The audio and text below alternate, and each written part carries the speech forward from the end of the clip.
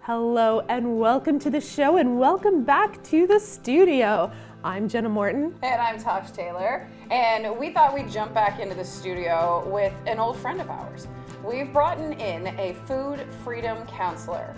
It's a pretty cool name, right? Okay, so here's the thing. We're talking with Tracy McLaughlin. Tracy was with us a couple of years ago. We had Tracy on the show. It was like the kickoff to a brand new year. And how are you gonna keep your New Year's resolutions up kind of thing and get fit and have fun? Be consistent. Don't just make a resolution that's out of the blue and huge. Do things that actually work. Yeah. So since then, it must have been 2019 that we kicked that off, Tracy has done a major shift in her career, and Jenna and I are just in awe of it. So we thought it was so cool. Yeah, you guys are going to just be in awe of what Tracy has done. So Tracy. Yes. Why don't you tell us who you are now? Well, who I am now. Funny enough, because you mentioned that, I kind of cringe a little bit when you say that, because at the time when you invited me, I was part of an MLM company, Beachbody, right? Mm-hmm. And no longer part of that because I went through some major, I think you could call it trauma in a way with that company. Because I have been struggling with my weight, with my body image since I was young, probably in as early as 6-7 years old. And I have done the yo-yo dieting, I've done the no dieting at all, I've done it all, and I've always hated my body. And so I was with this particular company, MLM company, and I was promoting their products, feeling like, it was the it thing at the time. But I became extremely obsessed with food, tracking everything, measuring everything. It actually started to create a lot of anxiety for me, significant anxiety, and to the point where I would avoid going places if I knew that there would not be food that was approved or appropriate for me to eat. Every time I went somewhere, traveling and whatnot, I would bring all my food with me. So it was taxing, it was exhausting. Sometimes it was so overwhelming that I would just say, screw it, and not go. So sometimes I wouldn't even go visit my family back home because I was like, I can't be bothered to pack all my food, right? So that was kind of one thing that I was like, I can't do this anymore. There was also the fact that I was still doing all those things and I started to gain weight, which I was like, I don't understand this. Why is it? I'm still doing all the things that I'm supposed to be doing, and I'm gaining weight, and when I, in my mind, shouldn't. And I also had he must have been maybe 8 years old, my oldest, Sebastien. He started to, my goal was, I want to teach them how to eat healthy, right? I think every parent wants their child to be healthy, fruits and vegetables. So in my mind, I was teaching them all the right things, right? Sugar is bad and you shouldn't eat this and choose this over that. But he started to get anxiety. So he, one of the turning point for me was he would say, Mama, is there sugar in this? Is this bad? Should I be eating this? And it was for me a wake-up call. And I really stopped everything. So there was kind of those three things kind of came in at once. And I was like, this is not right. Something's got to give. And so I started to research and be like, why don't diets work? And I think that was my Instagram search, how diet sucks or something along those lines, right? And I came into this world of intuitive eating. And I started reading, and at first I was like, that's a little, is that really true? So I, researched, I gathered so much data, I read books, I did it all. And turns out diets don't work. The data is there. Research shows that 95% of people who start a diet will fail. 95% of people. That's what? That's a pretty high number. It's a high number when you think about it, right? So I'm a social worker by kind of trade. That's my livelihood. I've been a social worker for 20 years. And I had also gone back to school and did a diploma in holistic nutrition. So I sort of bridge those two things, and now what I do is I have a private practice that I launched a couple months ago, and I help women make peace with food in their bodies. So getting to a point where there's no guilt around food, helping them recognize the harm that diet culture has done, right? And we're bombarded with messages from diet culture all the time, every single day, several times a day, right? So just being able to recognize that and getting them to a point where my mission, or whatever you want to call it, is, to help women, and I say women because that's the bulk of the people that I work with, it's to prioritize their health without sacrificing their joy, right? Like, so you can still be healthy, you can still, engage in health promoting behaviors without the pursuit of weight loss and constantly wanting to transform your body, right? So there's another component of being able to love your body the way that it is now, right? And I'm sure you've heard this, like, if you don't love your body now, even if you do lose the weight, you're not going to love it, right? And I've been there, done that, right? So that's the whole thing that I'm doing right now. It's amazing. Tracy and I are neighbors, so I've got to see the transformation in you. And it was funny, the other day, the kids were outside playing. Yeah. And you came over, and we're friends, we're really good friends, but it's very rare for you to come outside and to talk, and you came outside just to talk. And I said to my mom, because she was down visiting, I was like, Tracy has changed. You wouldn't have done that. Probably because I was prepping food. Yeah, probably. That's probably what it was. It was, even now, one of our mutual friends, Lori McIsaac-Busher, who has a podcast herself, I was invited to be on her podcast about trauma and how our relationship with food may have been the cause of some trauma. And at first I was like, going on that podcast, I started to think, and I'm like, you know what? Absolutely. Because it made me think kind of bad growing up, the messages that I received. And one of the stories that I shared was, being 12 or 13 years old, and my mom put me on Weight Watchers when I was 12. And the only reason why it was 12 is because that was the required minimum age. Prior to that, you couldn't.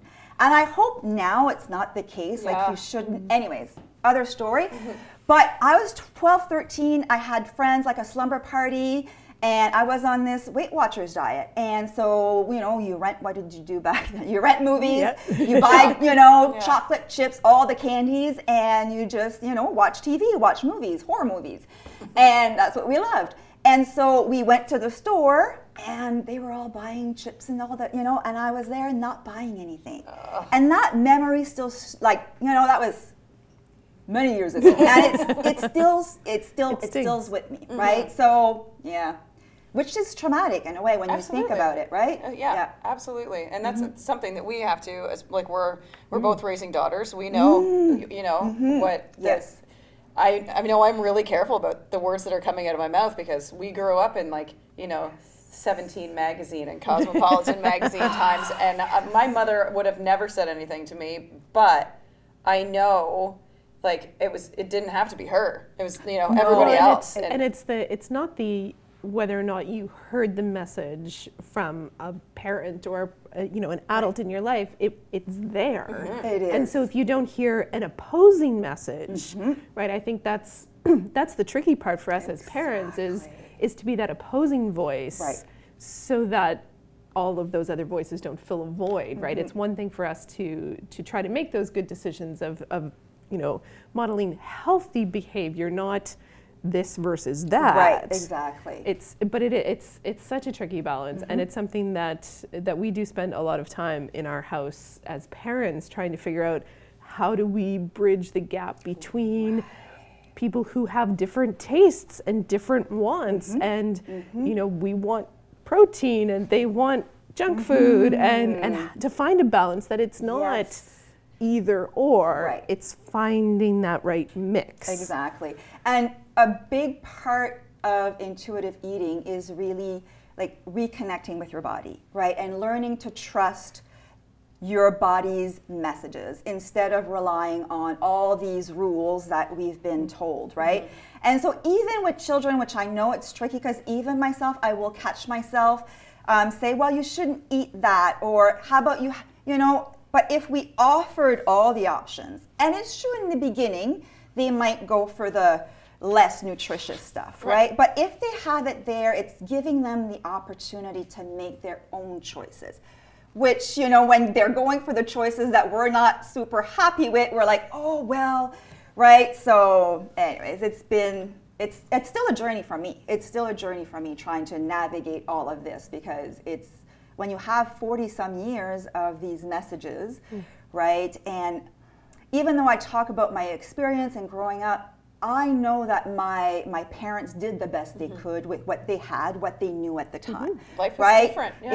It was not, so there's no blame, right? It's more of an understanding now how the things that was said to me and how they helped with my relationship with food, which was not healthy, impacted like my teens, my adulthood, all that stuff. Yeah. I think they thought they were protecting you. They did, right? absolutely. Yeah. And I think that's every parent who's doing that, right? So I think sometimes when I'm sharing some of my message, I never want it to come from a place of don't do this, right? It's more as an education, because sometimes when people get defensive, and I get it. I certainly was at first too, right? And they get like, well, you know, because nobody wants to feel like maybe they've been doing something that was not, you know, the best thing, or you know what I mean? So it's always like a tricky thing to share this message, I guess. I find anyway. Yeah. Yeah. So let's talk about intuitive eating a little bit more, because I want to know, like intuitively, I want to eat cake. Right. Yes. That's exactly But I my logically point. know I can't just eat cake. Yeah. Okay. So I want to, like, I definitely, especially being a vegetarian, I find I know when my body needs protein. Right. I can feel it. If I need a nap, it's typically because I haven't had enough protein that day. So how do we start to pick up on these cues? And do you know, like, what kind of cues might mean what? Well, so intuitive eating, actually, just to kind of give some information, was developed by two dietitians in the States, and probably in the mid-90s. So it's been around for quite a while. There's lots of research that has been done, peer-reviewed views, articles, that stuff. So it is evidence-based, I guess. So there's 10 principles. Right, and it starts from rejecting the diet mentality all the way to gentle nutrition. So there is nutrition involved in that. But sometimes before we're able to get to a point where, choosing a salad has the same value as choosing a piece of cake. Like, there's no good or bad food, right? And it's really, a lot of it is our mindset, right? There's a lot of cognitive work sometimes that has to go into it. The second principle is to honor your hunger. So that's one of the first thing, is to being able to recognize when we're hungry, right? More than just the growling stomach. There's lots of different things that comes into physical hunger, like, you were saying, needing a nap, right? Or sometimes it's just fatigue, irritability. I get shakes, right? I get like mental fog when I go too long without eating.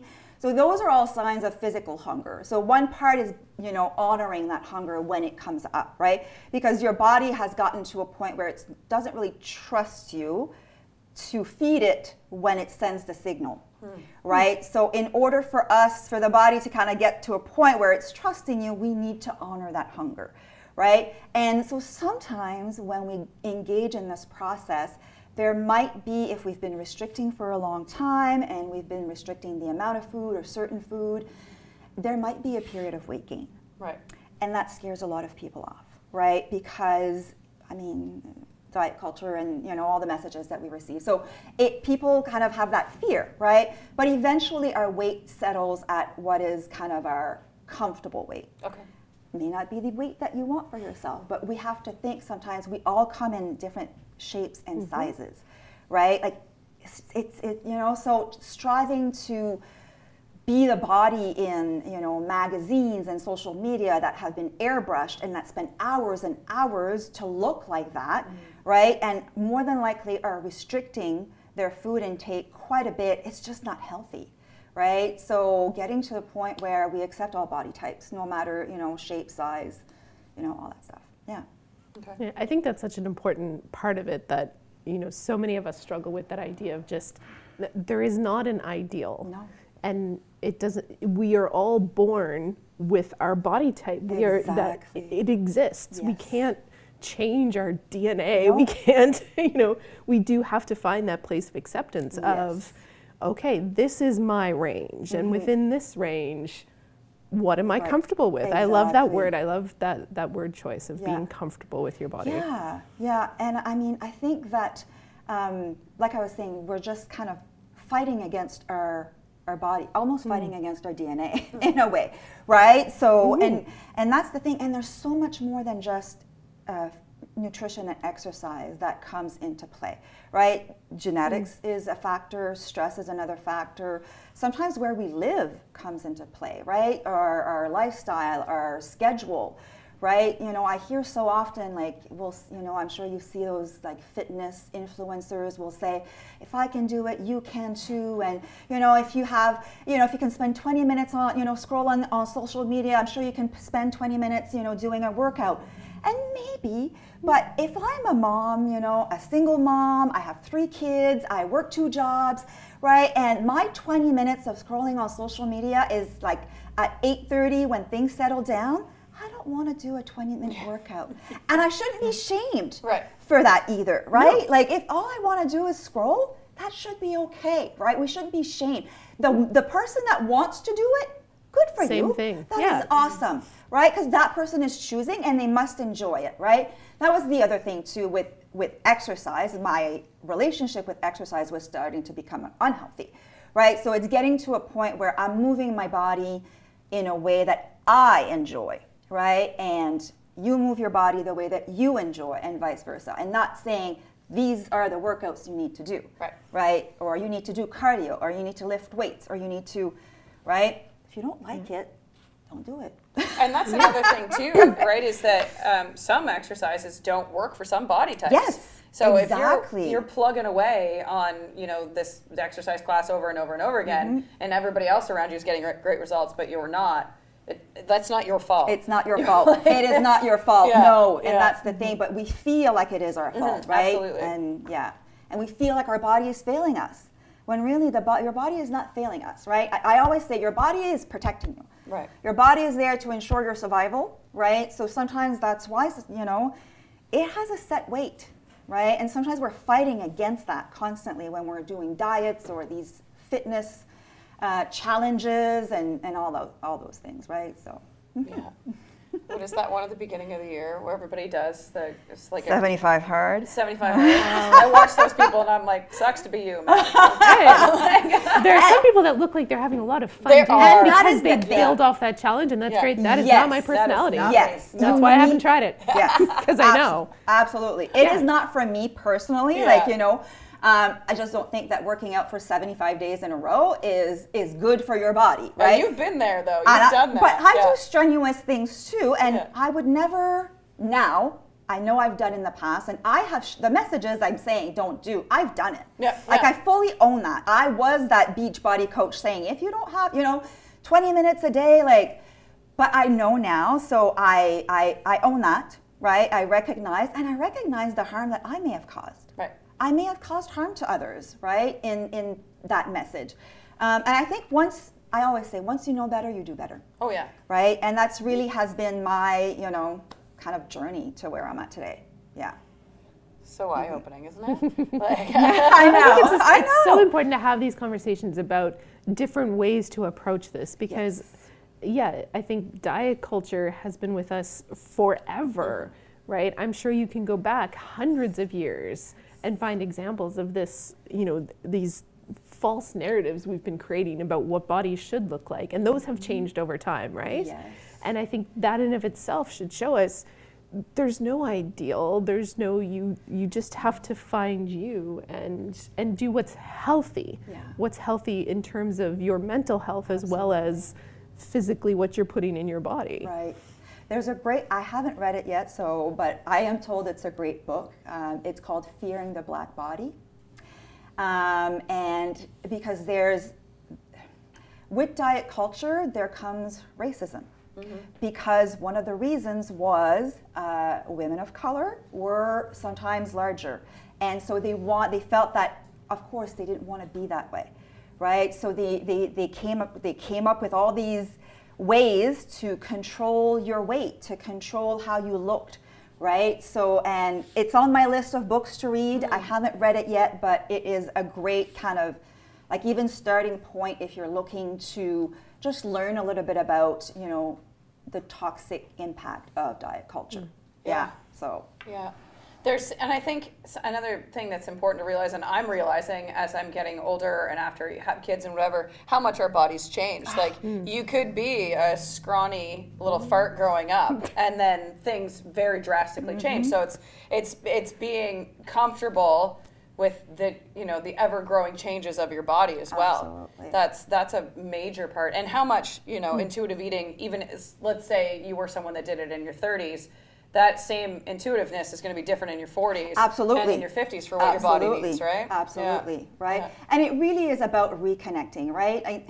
Your body talks to you all the time, right? It sends signals all the time. And often we ignore them, right? Because we're busy, life is like, children and work and all these things, but we get messages from the body all the time. So for me, it's more than just intuitive eating, but it's really intuitive living, right? So I really kind of go with my gut. Like if I'm tired, I will sleep. If I need to skip a workout, I skip a workout. I no longer feel guilty about that, right? I also, even like I spend time with people that I want to spend time with, right? I don't force myself to be around people that just don't bring me joy, that don't fill my cup, right? So for me, like that's kind of all part of it too. So yes, it's called intuitive eating, but it's so much more than that. Right? It's a way of living, really. Right? Where you really trust your gut, right? You trust your intuition. Yeah. It's amazing what aging can do for us. I love it. So there are ways, like you said, you have a social worker background. Yes, I do. And you mentioned in the beginning that now you've started a couple of months ago online. And people can reach you all over. They right? can. Like they don't have to live here in the greater Moncton area to be in contact with Tracy. So let's talk about that because you very quickly got clients. I did. I was a little surprised. I was not expecting it. I've been working in my main job as a social worker has been in addictions and mental health. So I've been doing that for the past 15 years. I'm still doing it right now, and didn't expect for this to kind of take off the way it did. But it's awesome and it's amazing and I love it. I love it. So I can be reached on Instagram. It's just tracy.mclaughlin. That's my Instagram handle. Even on Facebook, I have a Facebook page which is still under Tracy McLaughlin. I need to change that to my business name. I'll get there eventually. It's time. Yeah. It's true. Yeah, and I also have a profile on Psychology Today. Okay. So people can go on Psychology Today. I'm in New Brunswick, Moncton, New Brunswick, and they can find me there. Amazing. Fantastic. I think it'll be interesting to hear from people the different ways they think about their relationship with their bodies and food. As I think over the next couple of years, we're going to see a real shift in people, and this is the front of the wave. So I think so, because I've been in this world for a while, and just people are talking more about it. So you're starting to hear it more and more. Yeah. Well, thank you so much for coming in and kickstarting this conversation with us, Tracy. Thanks, everyone. We'll chat with you again next week.